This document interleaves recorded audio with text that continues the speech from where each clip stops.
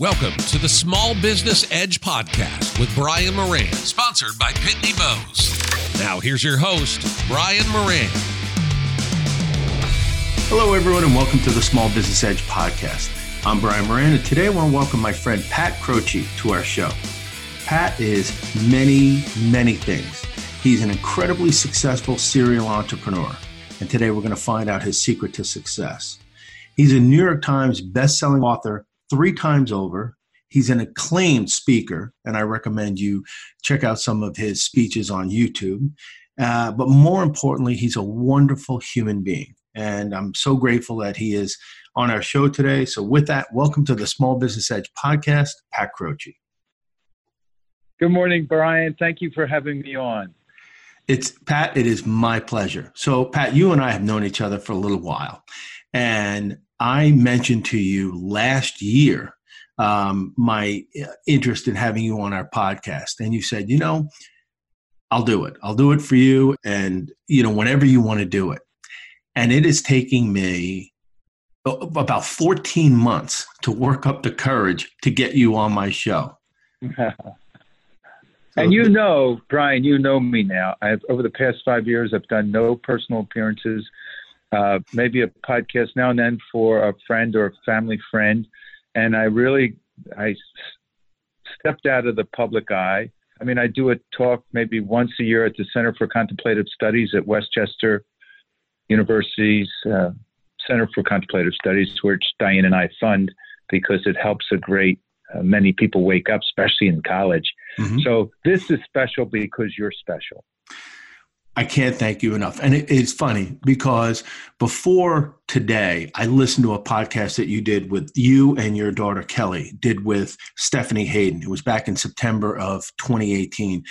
And she did such a great job hosting it and asking the right questions about your life and about where it's taken you and stuff. I'm actually going to list it as a resource on my podcast, but it also helped me not ask the same questions because I think there is so much to learn from you that I would consider this almost like an extension of what she initially did. So that was Stephanie, great. Brian, Stephanie is her older sister is one of Kelly's best friends, and so Kelly had asked me to do that for them, and it was Stephanie's a beautiful person, and it was a wonderful experience to be doing something with my daughter. As a matter of fact, my daughter, Brian, next month launches her own podcast, Opt-In, it's called, and so she's really working hard at it with a partner, Aurora Archer, and a woman of color, half Mexican and half African-American. And it's going to be really interesting, deep. It's challenging and courageous to go where they're going. I will list that as a resource on the podcast as well, the podcast page. I think anybody who has something of value to share with the world, it's almost their responsibility to share it. And that's why I love talking to you because Okay, Brian, let me ask you a question based on that. How do you know that you have something to share? For me, it's like a calling. For me, it's define the calling. It's what God intended me to do. But how is it? Like, what did it manifest as? Like, what was it? Was it a wake-up call in the morning? Was it a pen to paper and all of a sudden it came out podcast? What was that calling that manifested the energy that you have into now a podcast? For me, it was other people telling me that, hey, you really should do a podcast. They read my blog. Okay, that's not it though. No. They'll tell you a lot of things. Okay. I want to know that moment, that present moment. I know you can't experience the past, but that moment in thought when you said, "I'm going to do it," and you executed. I didn't realize I was going to get put on the spot so early in our podcast. For me, it was the ability to connect with people like you and all these other fascinating people And I love the idea of talking and the enlightening takeaways that come from it. So was there an exact moment? I couldn't tell you that there was or that there wasn't, but I knew that when I started it last year, that it was the right thing to do. Did the ego ever step in and say it was not the right thing to do? Yes, 100%.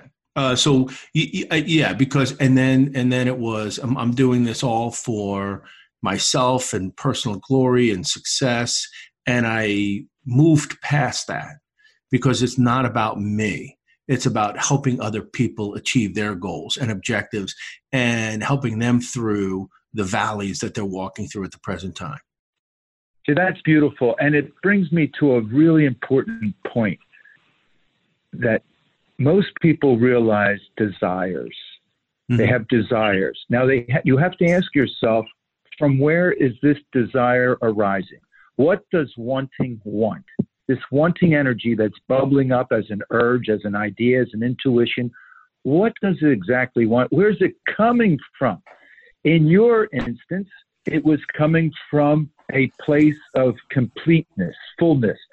When you break it down from a place of love that you wanted to express these teachings, this podcast teachings, Q&A, to others in a sharing way, where the ego, where most desires come from, is from a sense of lack, insufficiency. I want more mm-hmm. notoriety, more this, more that, more aggrandizement, more, as the Dalai Lama says, more.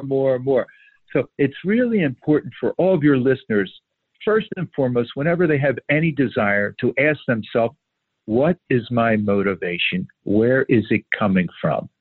The desire of fear that I do not have enough, or the desire from love? I want to express, share, and communicate from the truth. And everything you just said is something that I want to talk about, because there needs to be, does there need to be an unbundling of the or do we have to move back from the path that we've chosen to go to the path that, we were meant to go on, or the one that's going to lead us to our goals and objectives? Or can we simply Let me use pivot? your words, Brian.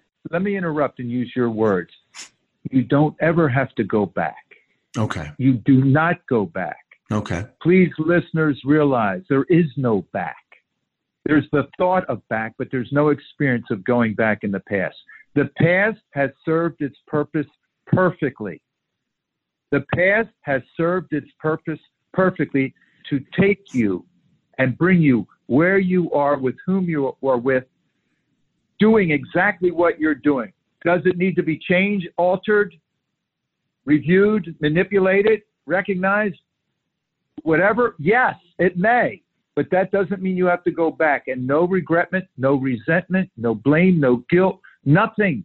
You just take what you've learned, and now what's coming up in the present moment, in the now, based on where you were, based on listening to Brian Moran's podcast, something resonates with you.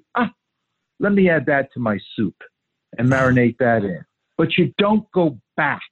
You stop, like in a movie. We all have this movie in our head.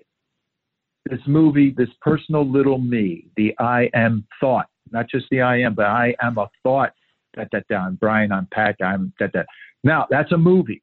All throughout the day, throughout the week, throughout the month, every once in a while, you listen to a podcast like yours and you just yell, cut. Just stop right there and evaluate exactly where you are, what you're doing. Does it give you a sense of lightness, a smile, joy, even enthusiasm at times? Or do you feel heavy and dark and upset and just that low vibrational frequency? Or is it that high vibrational frequency of gratitude and acceptance and compassion and humor and curiosity and courage? So just stop, cut, make a gap in your life. I heard Pema Chodron, who's a famous American Buddhist speak. She's a divorced mother of two. I heard her speak 4.5 years ago in LA at UCLA. And she had Katie Lang on the stage with her. And she said, probably the most important thing you can do in your life is to allow gaps to occur. Be gapacious. I thought, oh, is that good? And I really didn't understand exactly what it was. But for all of your small business leaders, allow that gap in your life to stop, evaluate where you are, where you're going, not where you've been. You've already seen that. You've already learned from it and you experienced it. Right. Take it and go and move forward, but taking in new information. And that gap provides not only a stop knowing what you already know, but it allows a universal intelligence to rise up and maybe give you some wisdom that you didn't even think of before. So for most of my listeners, and myself included, when we stop and we allow that gap to happen, I see like the gratitude is always there for me. I'm grateful for every single day I'm alive. And I appreciate all that God has given me and my family and my mental faculties and the ability to do what I love to do. But I also carry this weight of stress and anxiety and the daily struggles of running a business and when things don't go right. I had this vision one time, and I want you to picture this, of being on a high wire, riding a bicycle, and I'm carrying a set of weights. And on the one side is everything that's important in life, the big picture, my family, my faith, expressing gratitude, the big picture. And on the other side is the insignificant, everyday, non-essential things that weigh me down. And the challenge is to maintain that balance, because I feel like if I move towards one side or the other, I'm going to tip over and I'm going to fall off the high wire. Does that make sense? Oh, sure. It's a great graphic. But again, it's only as real as the thought that thinks it. I want to know, and yes, all business owners, small or large, have challenges and struggles. But this anxiety and stress that you're talking about, this worry, tell me about that.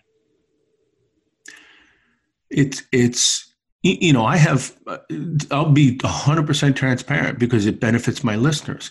I have a finite amount of resources. So if I make a mistake, a financial mistake, that costs me. That prevents me from being able to do the things that I need to do. If I enter into the wrong partnership and it puts me behind, I'm launching a new platform for business owners.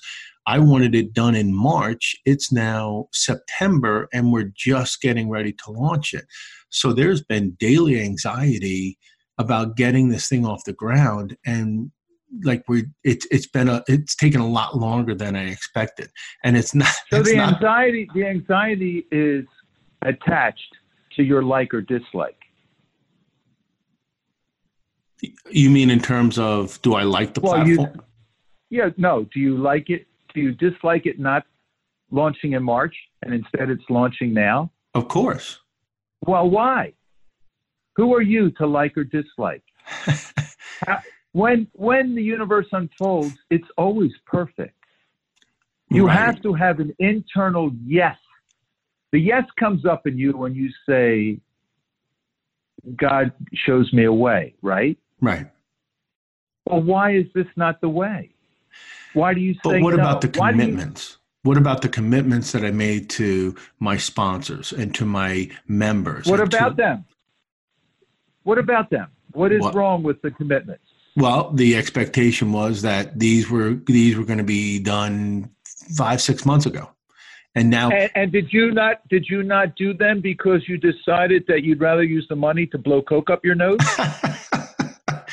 No, I know it sounds funny, but that's not under your control. And any intelligent sponsor is going to realize when you launch a new brand, a new vehicle, a new communication tool, stuff is going to happen. Yes. Things will hit the fan. So what you have to realize is when you do your best, God takes care of the rest. Okay. Or in Zen, how you do anything is how you do everything. And the how in the now creates the wow. It's the how. And let me give you one other. I shared this with people 2 weeks ago. I host a Sangha every Sunday at 11 o'clock via Zoom. And it's all people on the path of awakening. Mm-hmm. But it's really important that the second verse of the Tao Te Ching, written 2,500 years ago by Lao Tzu, his counterpart, he's the scholar, his counterpart in China 2,500 years ago was Sun Tzu, the art of war. You're familiar with that, obviously. Sure. We use those principles in business. Well, Sun Tzu and the Tao Te Ching, the second paragraph, the second verse, there's only 81 verses, was all about act without expectations. Act without expecting absolute results. Act without expecting anything in return. Act without expecting a rigid way. There's always detours. But you are so attached to the expectations that you caused yourself mental anguish. No, that doesn't mean you don't want it to happen. You just don't get attached to it happening. You do everything in your power to make it happen on your goal date. But if it doesn't happen, it means it wasn't meant to happen. And something better will happen because it was delayed 4 months. That's how you look at the universe. That's how you look at God's way. Not interfering with it, thinking if you stress over it, it's going to be better. Any worry you've had over from March till now has done you no benefit. You're right. Anything, if anything, Brian, it lowered your vibrational frequency. And at that bandwidth, you attract like frequencies, like anger and frustration and blame and non-forgiveness and pettiness. And you may not treat your family with the respect they're due because you're at a low frequency. When you're at a high frequency with an internal yes, a yes to what is, I know it's hard, but a yes to what's unfolding, it changes your entire bandwidth and it changes your perspective of the world.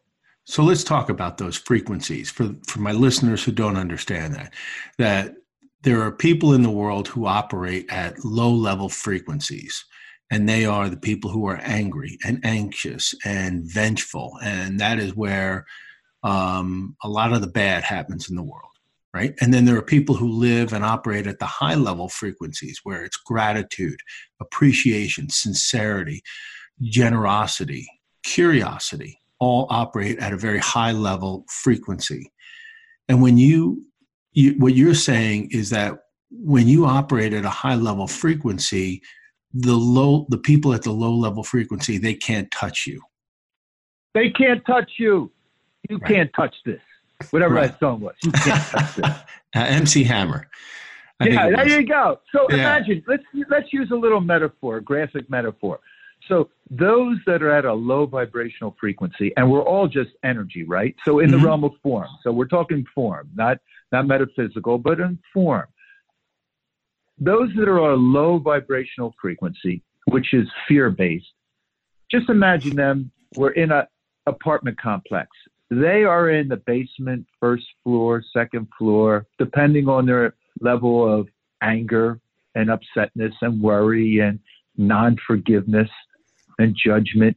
Mm-hmm. And they look out the window and they might see the roots of a tree or even just cement, the fire escape.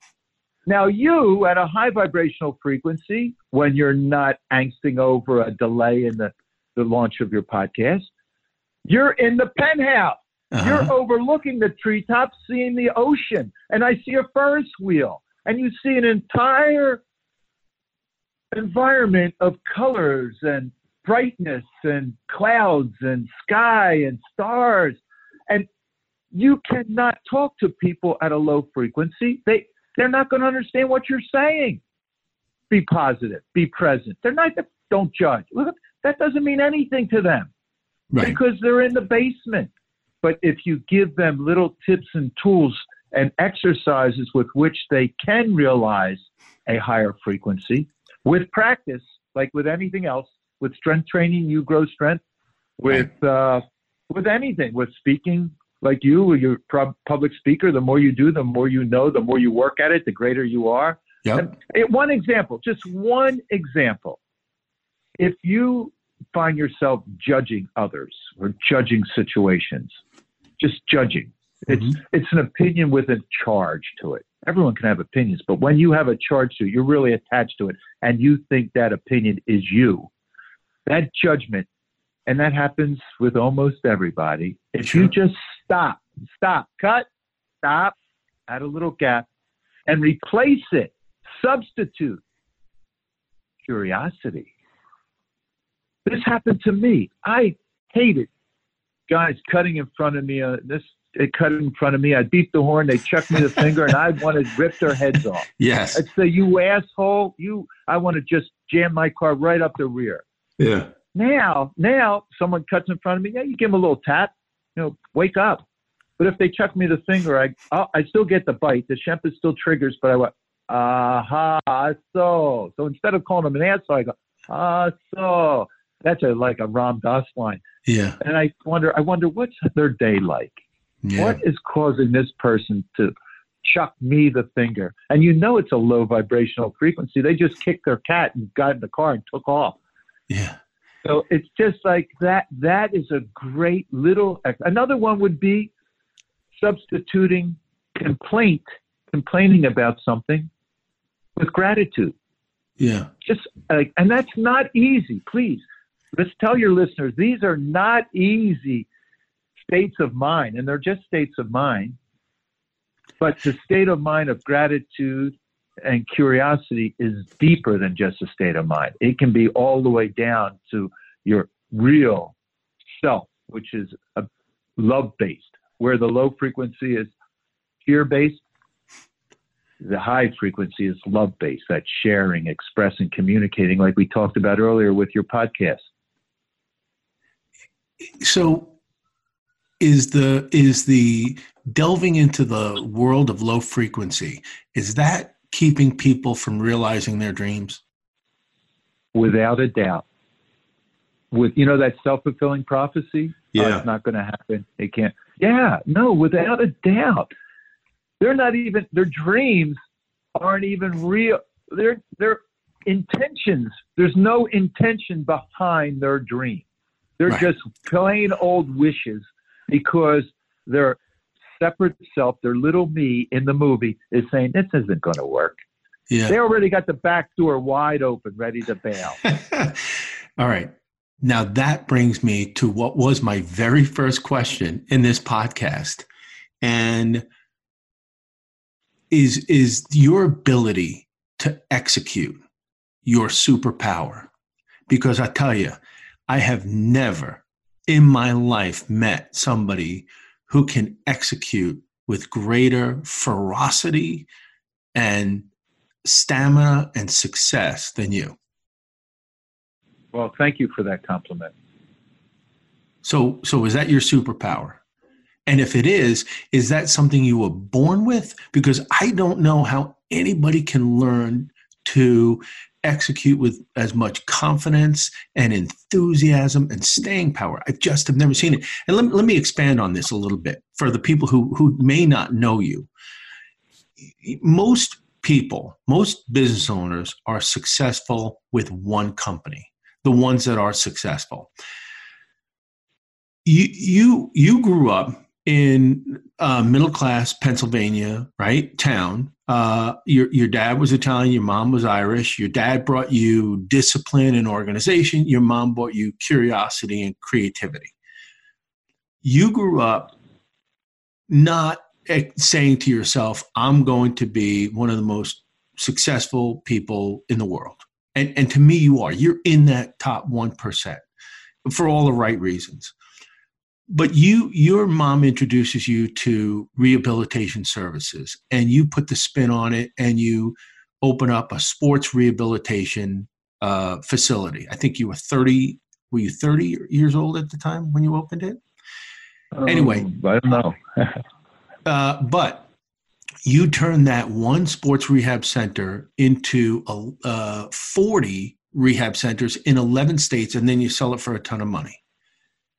not satisfied with that success and keeping your curiosity alive, you go chase something that you're equally as passionate about. And you become an owner of the Philadelphia 76ers.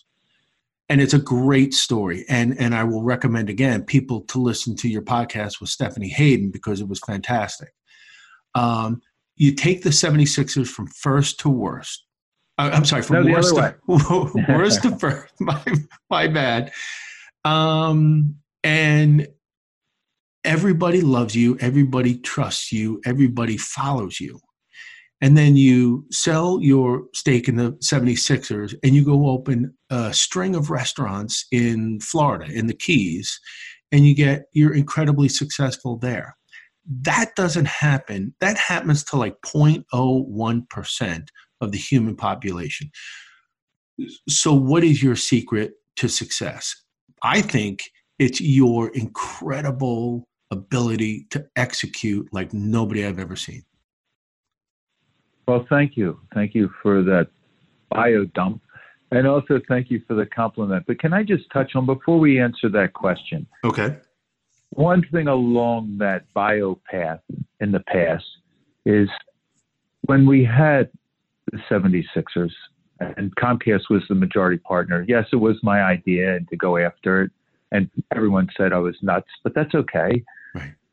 But I just want to say, because these business owners that are listening to you right now are going to come, if they haven't already, into a similar situation. My first year, yes, the team was the worst team in the NBA. They won 18 games the previous year. So who would want to take care of them? I mean, everyone said they didn't even sell out when Julius Erving was on the team when they were in the championship in 1983. Now this is 1996, and I didn't care what the past was. I learned from the past, but that I let it go, like clouds in the sky or smoke off the end of a cigar. Gone.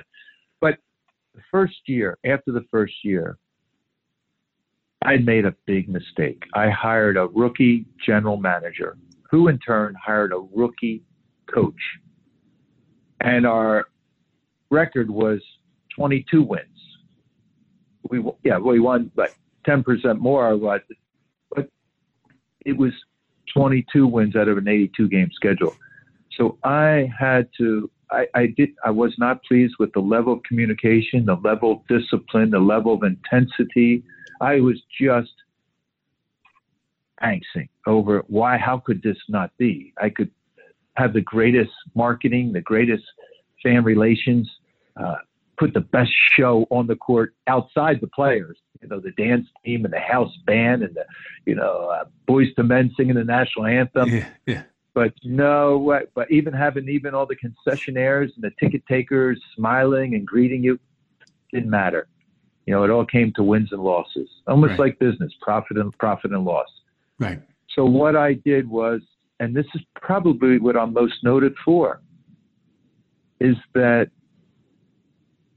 I fired both of them, but then I went and held a giant fan meeting, and I went on every news station and I apologized. I said I was sorry. I am to blame, solely to blame, and I will rectify this. And I think that left an indelible mark with people, realizing that all leaders in all businesses, integrity is really, really important. Now, if I would have just put the blame on the GM, hired the coach, no, that's not good enough. No, I took the blame. I knew I was wrong. And then after that, I went and found Larry Brown. I mean, someone who had experience. I knew, experience was worth its weight in gold, was worth its weight in wins. And even though he was high maintenance, it didn't matter to me. I was going for the gusto because I promised my expectations were a championship team. And being attached to that expectation that first year was painful every day because I am from Philly. I live here in the Philadelphia area. And so anywhere I go, I mean, your team sucks. 5 years later, you can't do wrong because, the team was great. Yeah. But I just wanted to put that out there that it's not all roses. You painted my career, and thank you for that. Whatever I touch is gold. Nah, didn't work that way. You're going to run into struggles. and road bumps and detours. And what was my success and is my success and is the secret of success is to accepting what unfolds now, accepting what unfolds in the present moment, and then using the intelligence that you've gathered from past experience and listening to those around you on what to do next. Not the naysayers, not the low vibe people. No, they're going to say no to everything. Right. But listening to people who are smarter than you in areas that you're just tangential to. But that curiosity and courage, that takes a big part of it too. It takes courage. So what do they say? It's the start that stops most people. Yeah. Well, that was never my problem. That was not my problem. Yes, you are born with PMA in your DNA, a positive mental attitude that you believe that you can do certain things, but you can also work on that PMA. You can also, through experience, through little successes, begets bigger successes and realize that you have the wherewithal, the bandwidth to be able to take on greater challenges. That doesn't mean you don't do it without a game plan, without thoroughly investigating the market and your due diligence and your differentiator to show how is the best chance of me winning in this game. That's really important, is to really put in the homework. And that is something I did in everything, whether it was the sports medicine world, the professional sports world, or the hospitality world, is to really invest your time and effort and energy. But, and this is really important, execution comes a lot easier when you're passionate about what you're executing. I mean, I was a physical therapist, athletic trainer by trade. I love the body. And to be able to take someone who's injured and make them good, and someone who's good and make them feel great, that was beautiful. I was and am a Philadelphia sports fan. Yeah. And to take a team in the basement and polish them off and bring in a new dose of enthusiasm was just passionate. And then relative to the hospitality world, it wasn't starting with restaurants. And for your listeners' sake, it was to create a museum, a pirate museum, because I was passionate about pirates. I had such a collection, one of the greatest in the world. And I thought launching a pirate museum in Key West, which had pirates and still does have pirates, it would be, Mel Fisher's museum where he found the Atocha in 86 or whenever that was down there. And I did my due diligence, and again, here was what some people would consider a failure. After 5 years, it didn't work well. But the bar next to it, the Rum Barrel, which was contiguous to it that I created, started to work. And from there, the restaurant hospitality, my son-in-law, Jeff, took that and, from the Green Parrot and Half Shell and Turtle Crows and Island Dogs and Charlie Max, and they all just started blossoming. Now, we've since closed the Rum Barrel because it didn't work. After the museum did not work after 5 years, I moved the Pirate Museum to St. Augustine, where pirates have. Sir Francis Drake and Robert Searles did step on those grounds in the 16th century and 17th century.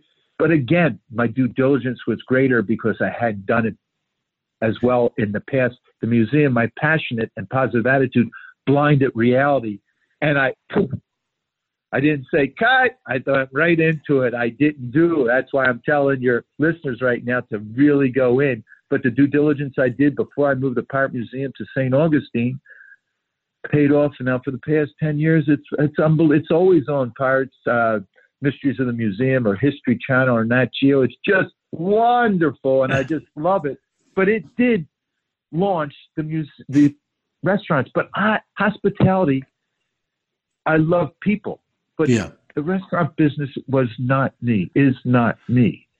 But it is my son and son-in-law, my son Michael, my son-in-law Jeff, and they've taken the reins 5 years ago and made it something special.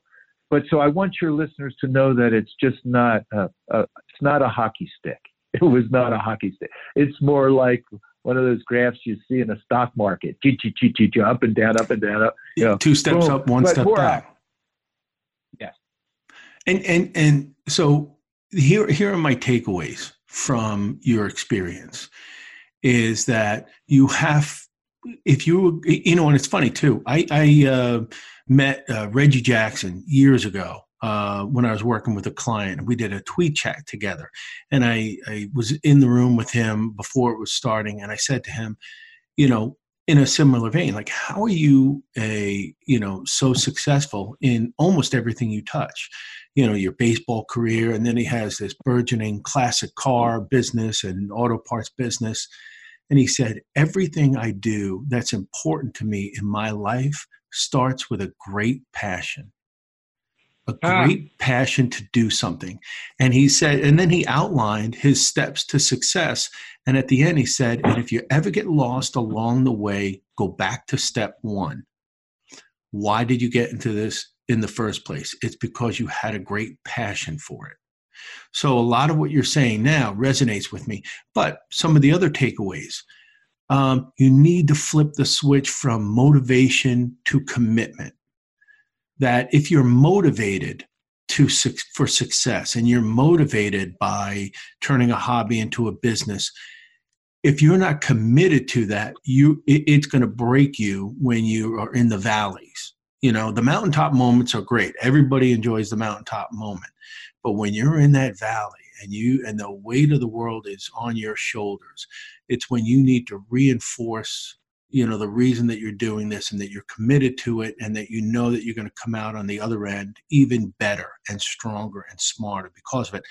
Kind of like what happened with you and the restaurant business, right? Where it didn't start off. Let's stay there just for a second, because acting without expectations, which is a age-old spiritual teaching, as I said, goes even further back than the Tao Te Ching, but nevertheless, when you act without expectations, really not attached to the fruits of your action, the action itself, it's not a means to an end. The means is the end. How you do what you do, how in the now creates the wow within you. When Reggie said the passion, go back to step one, it's always going back to, how am I doing this? Yes, the passion is coming from a love base, your true self with a capital S. And you want to do something, the energy along that. You also have to evaluate, can I do it? You can be passionate about something, but you might not be able to do it. And you don't want your passion to blind your realism in this world, because the market might not be calling for it, or the competition might be too great. So just because you have a passion doesn't necessarily mean it will come to fruition in a very successful mode. But if you add passion with proper execution, right? That E for execution also has the E for economics, the E for exciting idea, the E for executive team. It has all these E for equipment, the E for all those other E's. Yes. Then the execution, you get off the pot. Go move for it. Take that step. Believe in yourself.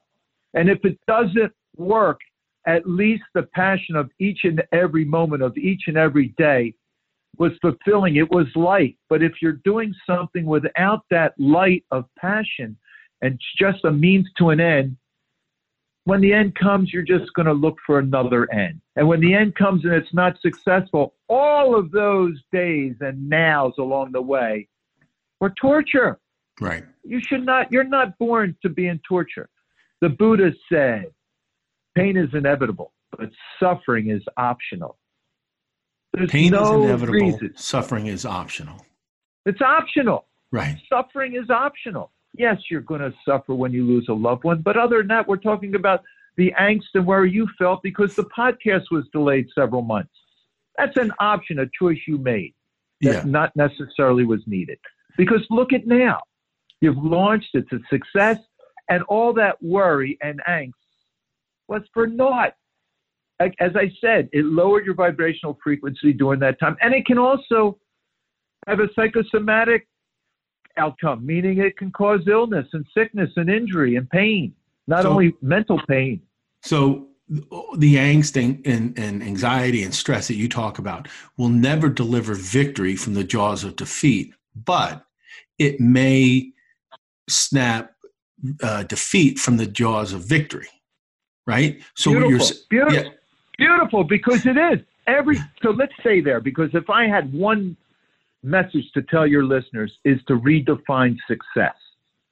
Okay. Don't look at our president on television and say that's success, the most powerful position in the world, billionaire, notoriety. No, it's how you do what you do right now, how you are listening to Brian Moran, how you are talking with space of awareness behind your words, how you are operating in business, everything from walking into the meeting to listening to your employees and staff, to recognizing them, to caring about them, everything. That is success. That's the true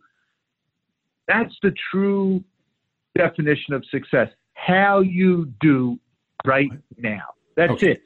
And every one of your listeners is a success when they go into each present moment aware of how they're doing. Right now, there's a term for that called mindfulness, but that is very being attention in the present moment, on purpose, non-judgmentally.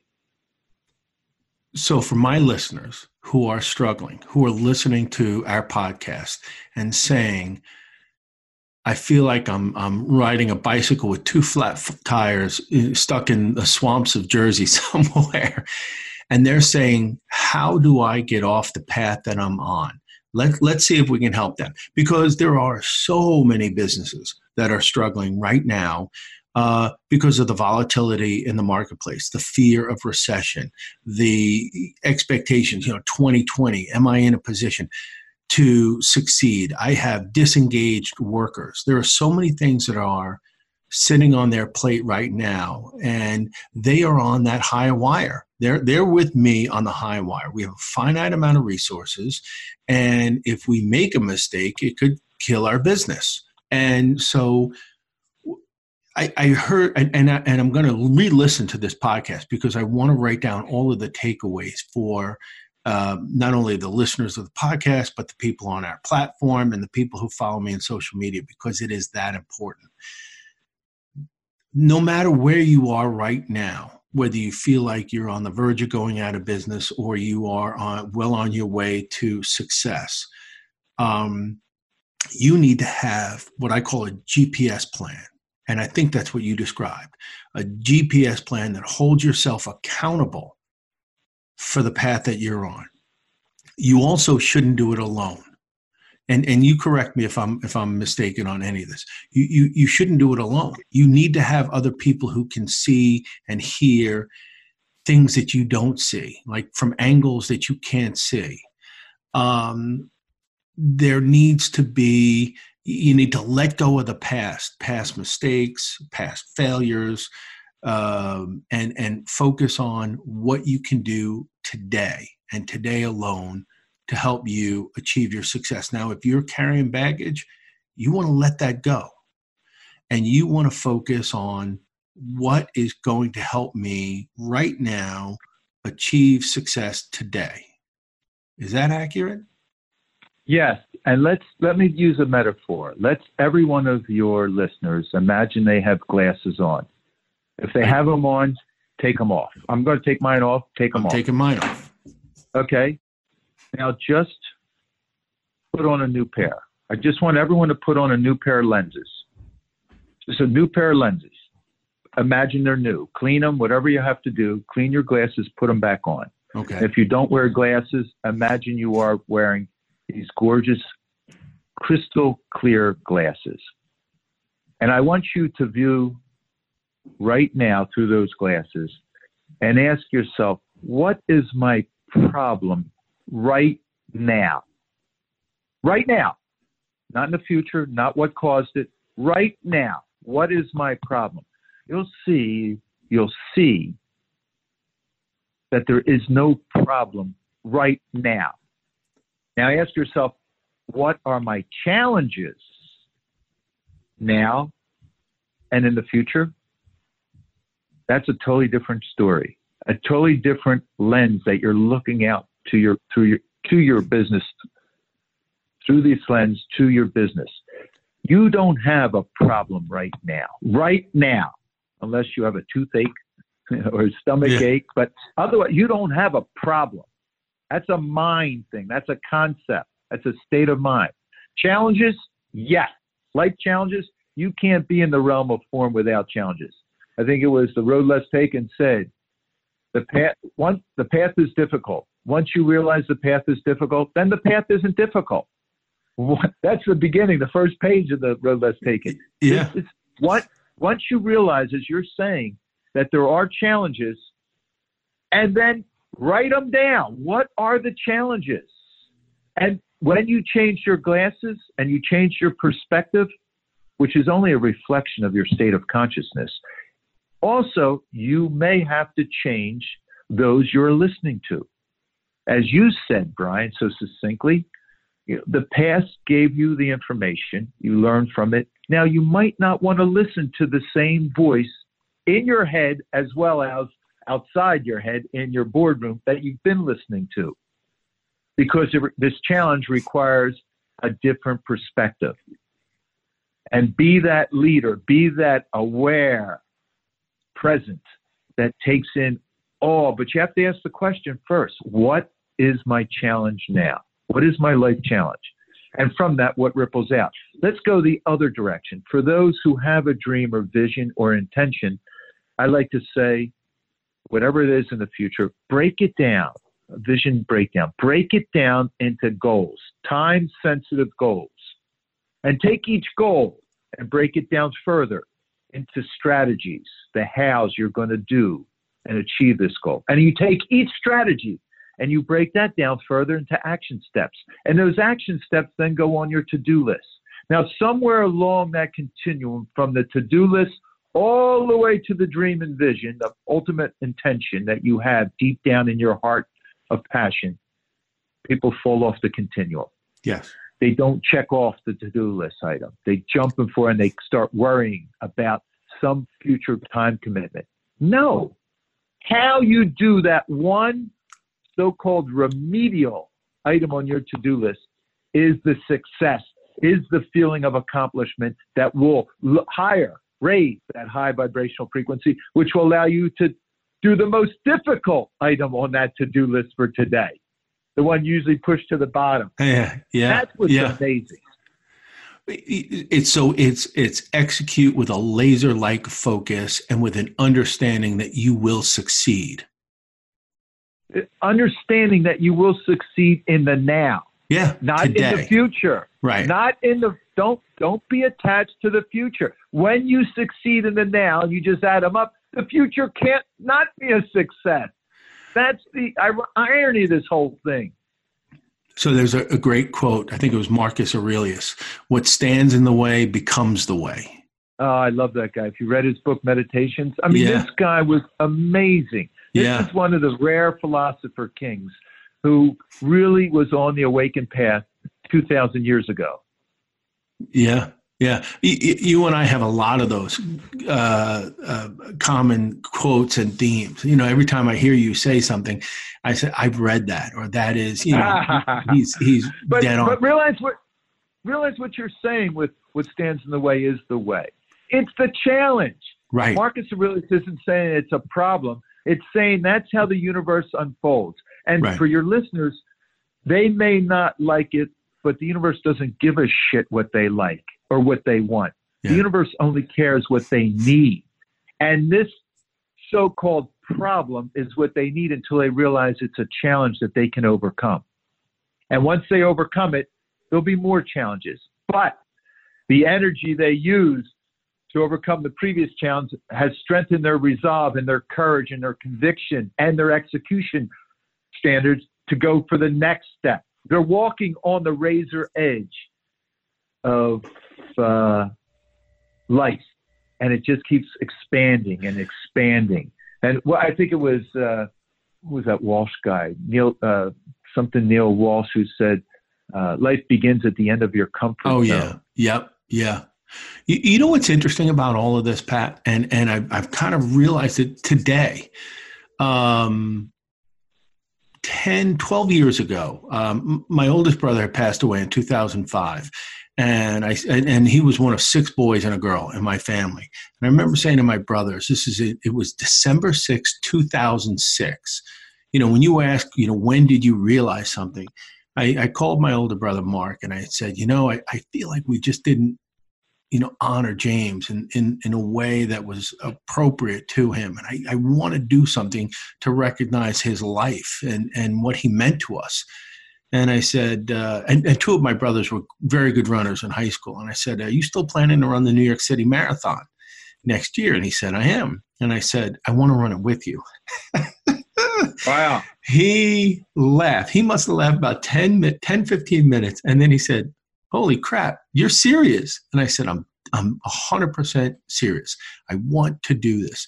I don't want to do a 5K, which I can do and kind of cheat myself out of. I want to run this marathon. And so we got the two of my other brothers and my cousin to join us. And it's funny, there were 5 of us, so we all had a letter of my brother James's name. I was M. And you know what? It was hard. It was, running, and I'm not a runner. I mean, I got down to about 250 pounds to run this marathon. But I had never lost the commitment and the focus, and whatever stood in my way became the way. And I don't have a good right knee either, and it's funny you mentioned it, because everything you're talking about right now, I see how that unfolded for me in that marathon training. And I said, I just need to get to the starting line, and then I know I can do it. And I think about what it took to run 26.2 miles in the New York City Marathon, and all of the times along the way where I felt like, oh my God, my body's breaking down. This hurts. I didn't hit one wall. I must have hit 6 walls. And I had the faith and the support of my family there the whole way. And I had my brother there. And it's funny, there's a great story about what happened. I was running over the bridge into the Bronx. And I remember saying a little prayer. I'm like, God, I need to make this. Like, this is really hard. And on the back of my shirt, it said, thank you, God, for giving me today. And I was running over the bridge, and I'm thinking to myself, I don't know that I'm going to make this. My whole body is killing me, my knee, everything. And I said, God, just give me a sign that I'm going to be able to do this. And I get a tap on my shoulder. And it's a gentleman in an orange cap. And he said, oh, I really love the back of your shirt. We could have used you this morning. And I said, what do you mean? He said, well, we had a prayer service over on Staten Island, and it was great. And, everybody, we talked all about what today means to us. And I said, well, who are you? He said, I'm the chaplain for the New York City Marathon. And I remember this story. Maybe it's not correct, but I said, well, how many of there are you? Like, how many chaplains? And he said, no, there's just me. Now, wow. there were 45,000 people in this race, more or less. And it was like at that moment when it was just one of those things, calling out to the universe. And what you say is, you don't always get what you want, but you do get what you need. And it was at that moment and I told him what had just happened. And he said to me, well, I'm here for you. And I'm going to run, because I told a friend I would catch up to him. But if I don't see you by the end of the race, I will come back and find you, and we'll finish this race together. And it was amazing. Wow. Because we ran through the Bronx into Harlem, and I caught him, and I said, hey, just so you know, I'm going to be okay. I finished the race, and I crossed a threshold when I crossed that finish line. And I realized that there is nothing that I can't do in this world if I have the right plan, the right commitment, the right energy, the right enthusiasm. But what you're saying is this added element of living in the now. Don't think of all 26 miles at once. Think about this quarter of a mile that you're running right now, and run it with purpose and enthusiasm and curiosity. And then the next quarter of a mile, everything will start to unfold in front of you. And if you hit your problems along the way, and if you hit obstacles, you'll navigate them, but you'll never lose sight of the finish line. That's what I just got out of today. Well, that's a beautiful metaphor for exactly what we talked about over the past hour. Look, you had a curiosity about doing something for your brother, deceased brother, and then you committed to it, and then you had the courage to execute. I mean, that's really important. And I told you, act without expectations are 3 words that I love and live by from the Tao Te Ching. There's 4 words that I also like that I'd like to share with you and your listeners from the Vietnamese Buddhist monk Thich Nhat Hanh. He's still alive, 92 years old. Martin Luther King Jr. nominated him for a Nobel Peace Prize after the Vietnam War, but he's got a book, one of his many books, but a line that I love, that's the name of a book, No Mud, No Lotus. And right now, you might think that doesn't mean much, but for your listeners, the lotus flower, the gorgeous lotus flower, only grows in the ugly mud. The mud, the resistance in life. When you do resistance exercises, muscles grow, but they're painful. You trained for that marathon mentally and physically, and it was hard. Yeah. And the lotus flower was crossing that finish line and having revelations in addition to realizations, in addition to the feeling for the commitment to your brother. Is every one of your listeners has to know they have to go through these fires for freedom and liberation. It has to be. Right. It's just the realm of form. It's just how it happens. But if you fight it the whole way and resist what is, you're just going to suffer. It's going to come anyway. So why not say internally yes to the universe? Doesn't mean a yes so I can get through with it. No. This is how God's way, the Tao, the universe is unfolding. And it unfolds perfectly before you and for you. That's it. That's all there is. Well, this has been my favorite podcast. I've done 25 of them, I think, so far. This has been by far the most enlightening, the most helpful, and the most fun. And the only thing I regret is that I waited 14 months to do it. Hey! I know what you're going to say. I know what you're going to say. What am I going to say? You're going to say, forget the past and appreciate the now. And I do. There's no such thing as regret. Listen, we're going to end with this. There is no such thing as regret. Everyone did everything they did in the past as a learning experience to now. That's it. There should be no regrets, as there should be no guilt. There should be no blame. No regrets. We will end on that, Brian. You do not regret the past. Of course. It served its purpose perfectly for you, me, and your listeners to be present together right now. Just think of that. Just cut. Think about that. Think about that. Think about that. Right. In that space where you're just being aware. Look at all of us are together right now, where there's a 10 trillion choices between us all that we could make. Right. But we are all together right now. There's something to say about that. Right. That means nothing. It's just silence. I think it was the famous poet Rumi, the Sufi master in the 13th century. Silence is the language of God. All else is a poor translation. So don't forget that gap of silence.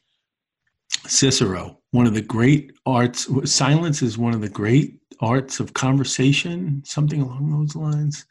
But and then Desiderata, amid the noise and haste of daily human life, appreciate the moment of silence. I have to remember these now. Of course, it's not good. Yeah, Desiderata, Max Lerman from 1923, and it's I'll send it to you if you haven't read it. It's fantastic, but everything you say, I'll end it with this. I think it was Viktor Frankl, but I know it's one of the forwards of one of your books with Stephen Covey that. Between stimulus, there's a space between stimulus and response, and in that space is our freedom to choose how we're going to respond. And let me tell you a little. So, between stimulus and response is a space for all of our listeners. That gap, and in that space, is our power to choose a response. And in that response is the power of growth and happiness. Bingo. That I'm going to figure out how to make that the title of this podcast. Pat, this was, I can't thank you enough for it was my honor. Yeah. My pleasure, Brian. It's always great to talk to you. And yes, again, I was just a vehicle for information to come up. So it's, together you and I channeled this podcast so that your listeners would have something that would resonate and bring them home. Yeah. I will send you the feedback I get from my listeners because they're pretty good about writing me and telling me what they like and what they don't like. So I'll share their words with you because I know that we've impacted more than a few people today. I'm sure that this will be a podcast they listen to at least a few times. The way I follow you on Twitter, and that's for everybody who wants more Pat Croce, it's Pat_Croce on Twitter. And your daily inspirational, motivational, guiding light tweets, you may not realize this, but I will read them. I will go back and read them, go back weeks at a time. And, something may not resonate with me the first time, but it will the second, the third, or the fifth. All of a sudden I'll say, that's what Pat was talking about. And I should tell you, Brian, relative to my tweets, and it takes me a while to conjure up a tweet. I marinated in it, whether it's from meditating or journaling or reading that morning or whatever I'm doing. But if it doesn't give me a mini aha, a Satorian Zen, that moment of no mind, pure inspiration, that lightning bolt, if I don't get that, I don't write it. And I've never said it to anyone. Yeah. But I'm telling you, if I don't feel that, that little, I don't write it. Well, I appreciate what you write. And it brings me, as you like to say, was it Kaizen, continuous improvement? Yeah. Well, that's a beautiful Japanese philosophy of life. Because if you're not improving, you're not staying the same. You're losing ground. You're losing ground on life. Life is all about being curious and courageous enough to take the next step forward and see what is unfolding before you and grab it, embrace it, celebrate it, dance with it, enjoy it. There you go. And on that note, again, I want to thank you, Pat, for taking the time. I didn't even get into half the stuff I wanted to talk to you about today.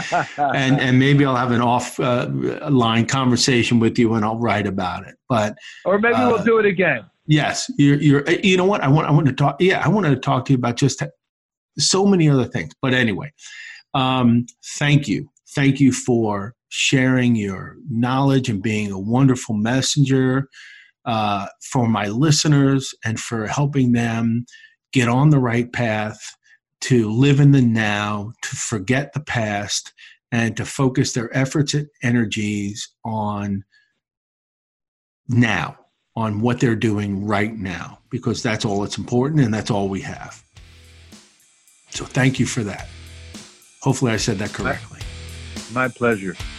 All right. And for my listeners, as always, thank you for listening. Thank you for your feedback. And I hope you enjoy this podcast as much as I did, and I look forward to continuing our discussion. With that, everyone, have a great day. You've been listening to the Small Business Edge podcast with Brian Moran, sponsored by Pitney Bowes. Please visit our website, smallbusinessedge.com, for a listing of future podcasts.